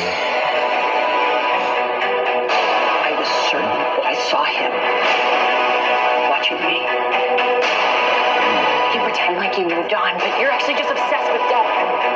What are you gonna do when Michael comes back for you? Because he is coming. Yours, number 2, is Halloween Ends. Yes. So, the biggest thing I can say about this film is, yeah, it was boring. It was pretty boring. The only parts that I liked with it were ones with Laurie. And it's just because Jamie Lee Curtis is a fucking queen. But other than that, like, yeah, the new characters are fucking awful. Like, her daughter and granddaughter are just fucking terrible characters. Her granddaughter is a fucking terrible character. The new... Spoiler alert, shut it off if you don't want to hear this, but that new kid that, like... I mean, because clearly over. Michael Myers gets killed. Clearly. Like, his body... is destroyed. There's no, like, oh, coming back from this. Like, he's literally fucking Hamburger. But the new kid who they kind of prop up is fucking awful. He was bad before he got, like, Michael powers. And then when he goes into, like, the killing rampage, I'm literally like, I would beat the fuck out of this dude if he came at me. I would hold him on the ground and shove a pine cone up his ass. And then they just completely get rid of that plot. Yeah, and then it's just bye-bye. He just... Yeah, it's fucking dumb. Like, the whole movie was just stupid. Like I said, the best parts were honestly seeing everything else that was going around with me taking my shirt off. Because... And then falling. Yeah, and falling. Oh, yeah, I forgot about that. He fell on my leg. Wait, his leg went through the hole between the seats. Yeah. I remember that. I'm like, I didn't see any of this happen today. So, I mean, that was probably the only positives I could give it over my number 1. Yeah. So. I remember to give you that gummy next time. Yeah, right? Wait, are these the hallucinogenic gummies, or are these like the... I cannot specify. They're the good gummies. Oh. So moving on, there's a weird catalyst now here with you and me with our top 2, Nick, but your number 2 preview.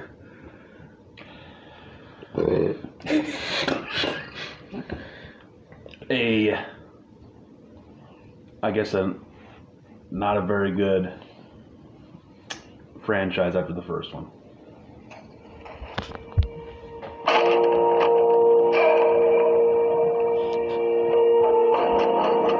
Blue, you had a baby. That's impossible. Hey, girl. You look just like your mother.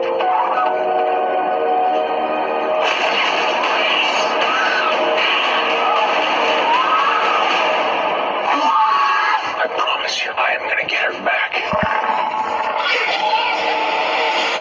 Jurassic World Dominion, number 2. So, we all felt the same way about the second one. You know, Fallen Kingdom was absolute dog shit. And then going to this one, I'm like, hey, they brought back Laura Dern, Jeff Goldblum, and the motherfucking Sam Neill. Really shut up. And they were... Yeah, basically in the movie they were non-existent. You know, they said a couple of lines, even some of them were cringe, and then the whole movie was about locusts. And I was like, oh, maybe this will be a tiny side, you know, mission they got to do or whatever. But it was a huge part of the plot, and I got so lost. And the first Jurassic Park movie is one of the greatest movies of all time. Greatest soundtracks of all time, everything like that. And I feel like after that, they only made one book, correct, George? They basically only wrote the one book. Okay, well, they should have kept the first one, then done nothing after that. None of the other ones mean anything to me. I originally thought the first Jurassic World was okay, but I've since rewatched it. I'm like, yeah, it's average. It's average, and it's the second and third one of Jurassic Worlds are both awful, and I don't know what they were thinking. They obviously weren't at the time, or just very desperate for whatever they were trying to go with. Money. I think, if I remember everything correctly from the entire Jurassic Park franchise, they had the one book, Dinos Win. They made the movie, Humans Win. I think they then went back and badgered the writer who made the first book to make another book or something like that. Yeah. And then they made the second Jurassic movie out of that. Yeah. Then they made this third Jurassic movie as well. Somewhere along the line, I think they made a Jurassic Park game called Intruder or something like that. Which actually has some canonness to the plot, because it's the entire reason why all the shit goes wrong in the first fucking movie. And then there's, I think it was the first Jurassic World movie came out, they had another game that was like some sort of Tall Tales like story game thing, which was supposed to be the in-between between the first three movies and this now second three movies. Because it shows the like aquatic monsters and all that stuff and yada yada yada. But then it goes into Jurassic World where the first one's okay, and then it's like, where are you going with this plot? And it just... I'll tell you where. Going to hell. And you don't care about anybody. Like, Chris Pratt, you know, is the same We're character. supposed to care about Chris Pratt playing Chris Pratt with dinosaurs? And Bryce Dallas Howard is emotionless. And then the little girl and the relationship, that whole thing with that whole plot in the second one completely ruined everything for me. And just, yeah, I didn't really expect it to be good, but I didn't expect it to be that bad either. And it's, you know, it could have been my number one, but I just saw something recently that passed it, so. Well, funny enough, because now to get into my number 2 movie as the worst of the year, one of my all-time favorites that got the remake treatment that went direct to streaming. Ladies and gentlemen, I present to you the 8th wonder of the world. The one and only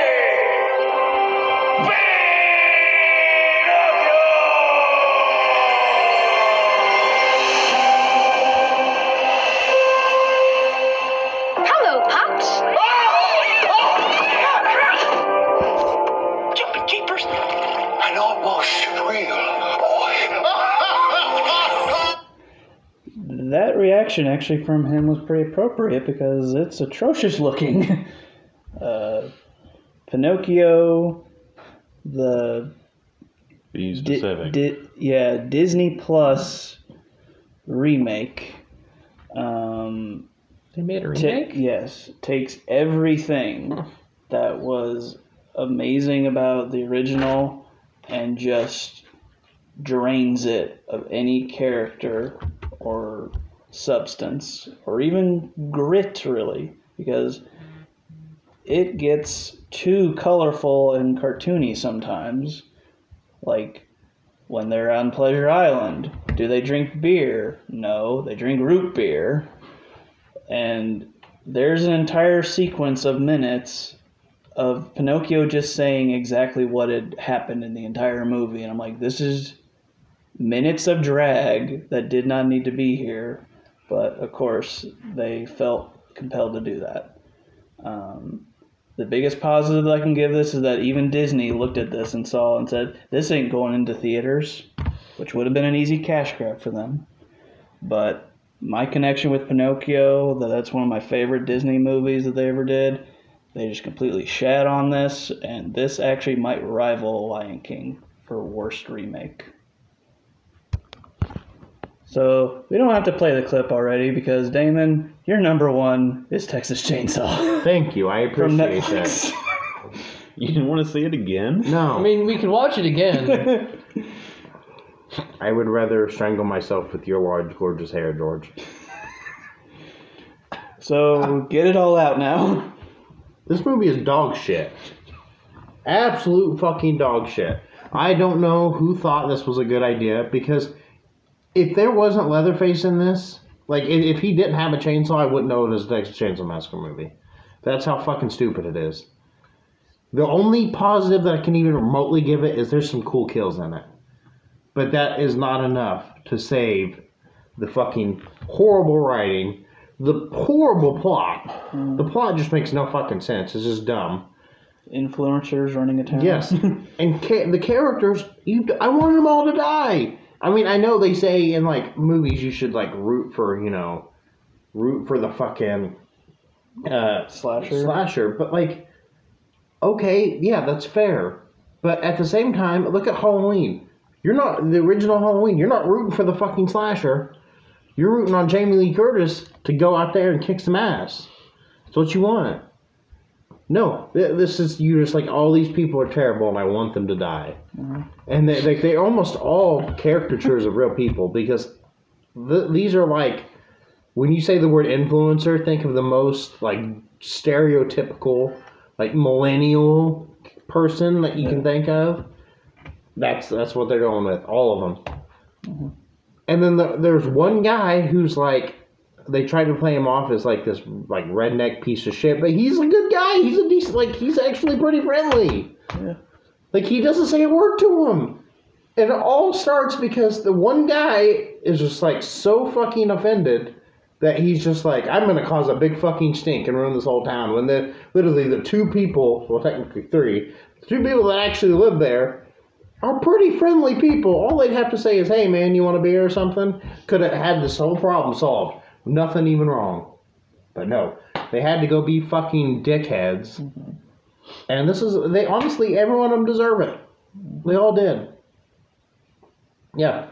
The movie's fucking, and you know what? I don't want to really get into a big rant on it, but I do. And that is, yeah, the one thing that I can give over this over Halloween, well, the one thing I can give Halloween Kills over this is whatever. See? Case in point. Now you see why I forgot the movie. Is they don't ruin the fucking main character. Sally, they just fucking shit on. And somehow she survives a chainsaw. Yeah, she's a horrible fucking cat. They literally butcher her whole character. She didn't need to be there. They tried to pull a Halloween Ends, or well, technically a Halloween Kills. Yeah.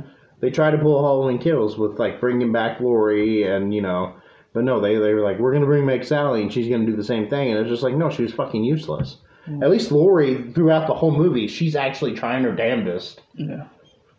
But yeah, no. Yeah, it was just the movie did not need to be made. Leatherface was fucking way too OP. I mean, I know he's like a slasher, they got to make him pretty strong and shit, but the dude is like 70 years old. Whether he's big and scary or not, he's still 70 years old. Picking up that big chainsaw. Yeah, like, he's going to be pretty slow. In the brain, too.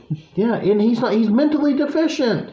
Like, that's been, the one thing is, yeah, he's slow. Like, he's mentally challenged. That's been like canon since the first fucking movie. He's always been a little slow in the head. That's why he's told what to do. And that's why he was always a little more sympathetic, because it was like, yeah, he's doing this shit, but he doesn't even really understand what's going on. Yeah, this movie just straight up was bullshit. The whole fucking movie. It's a disgrace to fucking... and I'm not going to say that all these Texas Chainsaw Massacre movies are just amazing up to this point. No. But they're not this bad. This is like a new level of bad. Mm. So, yeah. At least Halloween Ends, I can have a good theater experience. I had to watch this at home. Do you have a good snack or anything like that? Or? No. The only positives was like, I was sitting with my girlfriend at the time. That was the only positive to it. And we were laughing at how fucking bad it was. Well, moving on, before you reveal your number one worst, Nick, do you have any honorable mentions real quick? I have a couple. Way less than I do in the best, but honorable mentions for worst, Halloween Ends. And that would have been in my top 10, but I completely forgot about it. Blonde, The Bubble, Me Time, Blacklight, Jeepers Creepers Reborn, Thor Love and Thunder, and Black Adam. Okay. And your number one, not too long ago, was brought up, so this is a trade-off here. And almost real. Turn around,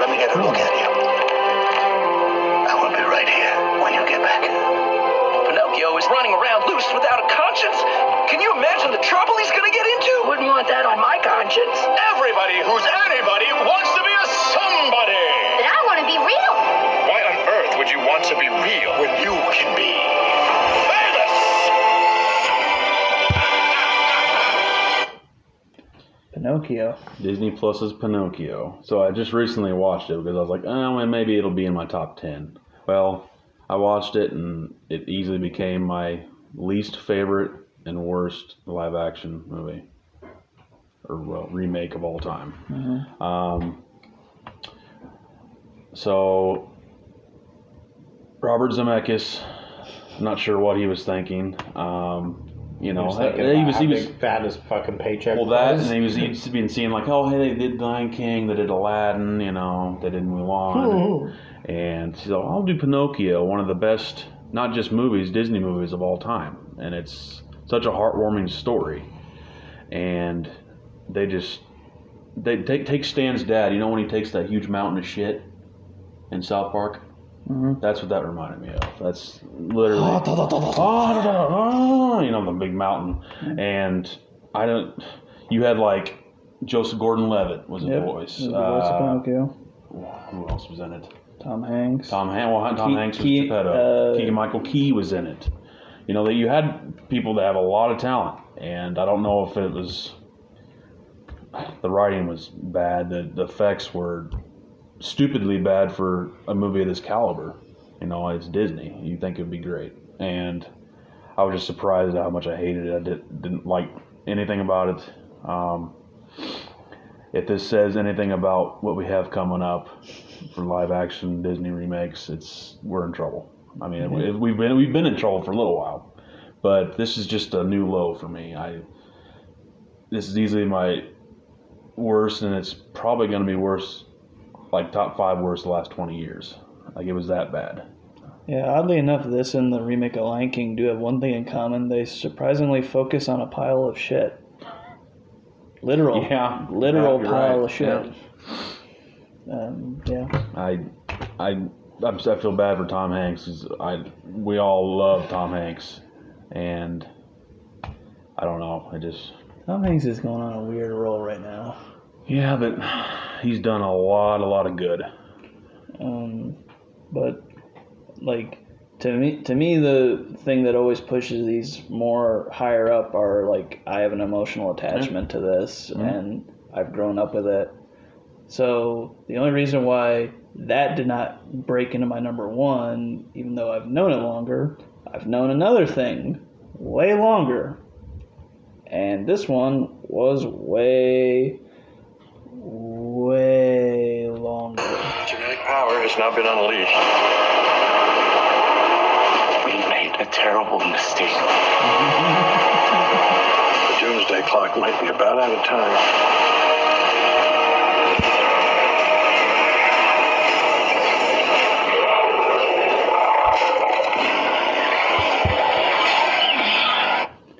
My number 1 worst movie of this year was Jurassic World Dominion. The first Jurassic Park movie is one of my definite all-time favorites. It is one of the things it is the very first thing that got me into dinosaurs. I knew just from the trailer and finding out that I was like, yep, this cast is going to get ruined. Because I know how this goes. And up until then, like, I rewatched Jurassic World, and I was like, yeah, this is just a mediocre remake of Jurassic Park. It's the same beats over and over again. Fallen Kingdom. Let's take Jurassic Park and mix it with a horror slasher home invasion. No. It's stupid and contrived. This one, why do I think that this is actually the worst out of all of them? Is that it had the best setup. Dinosaurs are loose and among the world now. How are we going to cope with this? And I said this in Damon and I's vlog when we went to Louisville and talked about it, because that's when the trailer came out. They are going to solve this so quick, and it's going to make no fucking sense. And it's just going to end, we get along. Guess what?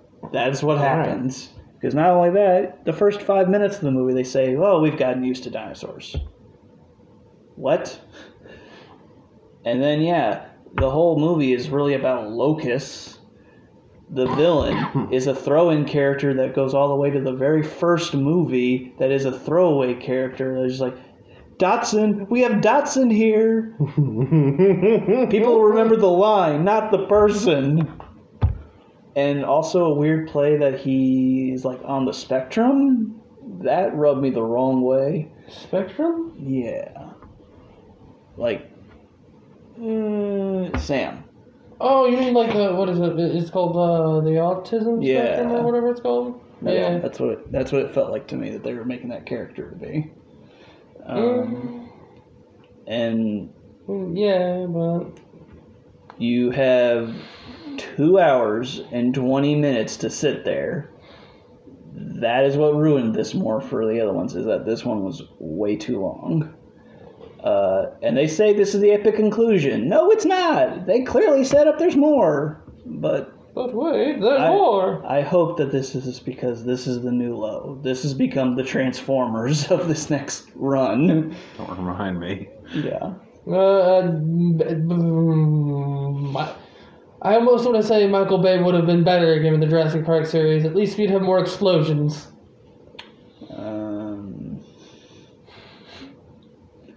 Although it would be interesting to see how he would place the explosions. Inside the dinosaurs. You punch them, they explode. That sounds a way better movie. Yeah. Yeah, just full of stupidity. The only character I connected with at all was Malcolm. Because he's been right since the very first movie. And I at least laughed at when he's like, wait, so you made a promise to a dinosaur? Yeah? And he's like, right there, I'm initiating how stupid Chris Pratt's character is. But just not a great time. I was just blowing my mind. And then when they did the thing with the daughter, that was like, what the fuck? Yeah, Jurassic World Dominion is my #1 worst movie of 2022. So yeah, guys, that was the shitstorm. That was our 2022 in film. Now that we've gotten that all of our system, we can then move on to brighter and better things. So as we approach the real good stuff, how are you guys feeling now after getting all that out? Better. Yeah. Damon, I know you had to get a lot out of that Texas. Yeah, because it's, dog shit. Yeah. George, how did you feel about this? Well, I'm just kind of here for now. Yeah. I mean, you got your Moonfall thing out. Right? That was the only entire reason why I was here, is because to talk about that. Yeah. I mean, that is a top experience for me this year, so you have that. It's, always high on the bad movies list, but it deserves to be high on the bad movies list, because it's kind of what it was kit and tailored to be. Maybe. I'm stretching the maybe. I thought they tried to be too serious towards the end. Well, there is this thing about a bad movie that's taking itself seriously, but the actors know that this is a shit show. I'm looking forward to finally talking about some good ones, but hope you guys enjoyed this, because as per usual, usually the worst gets a lot of emotion out of us. So until the next time, please wait for best and have fun.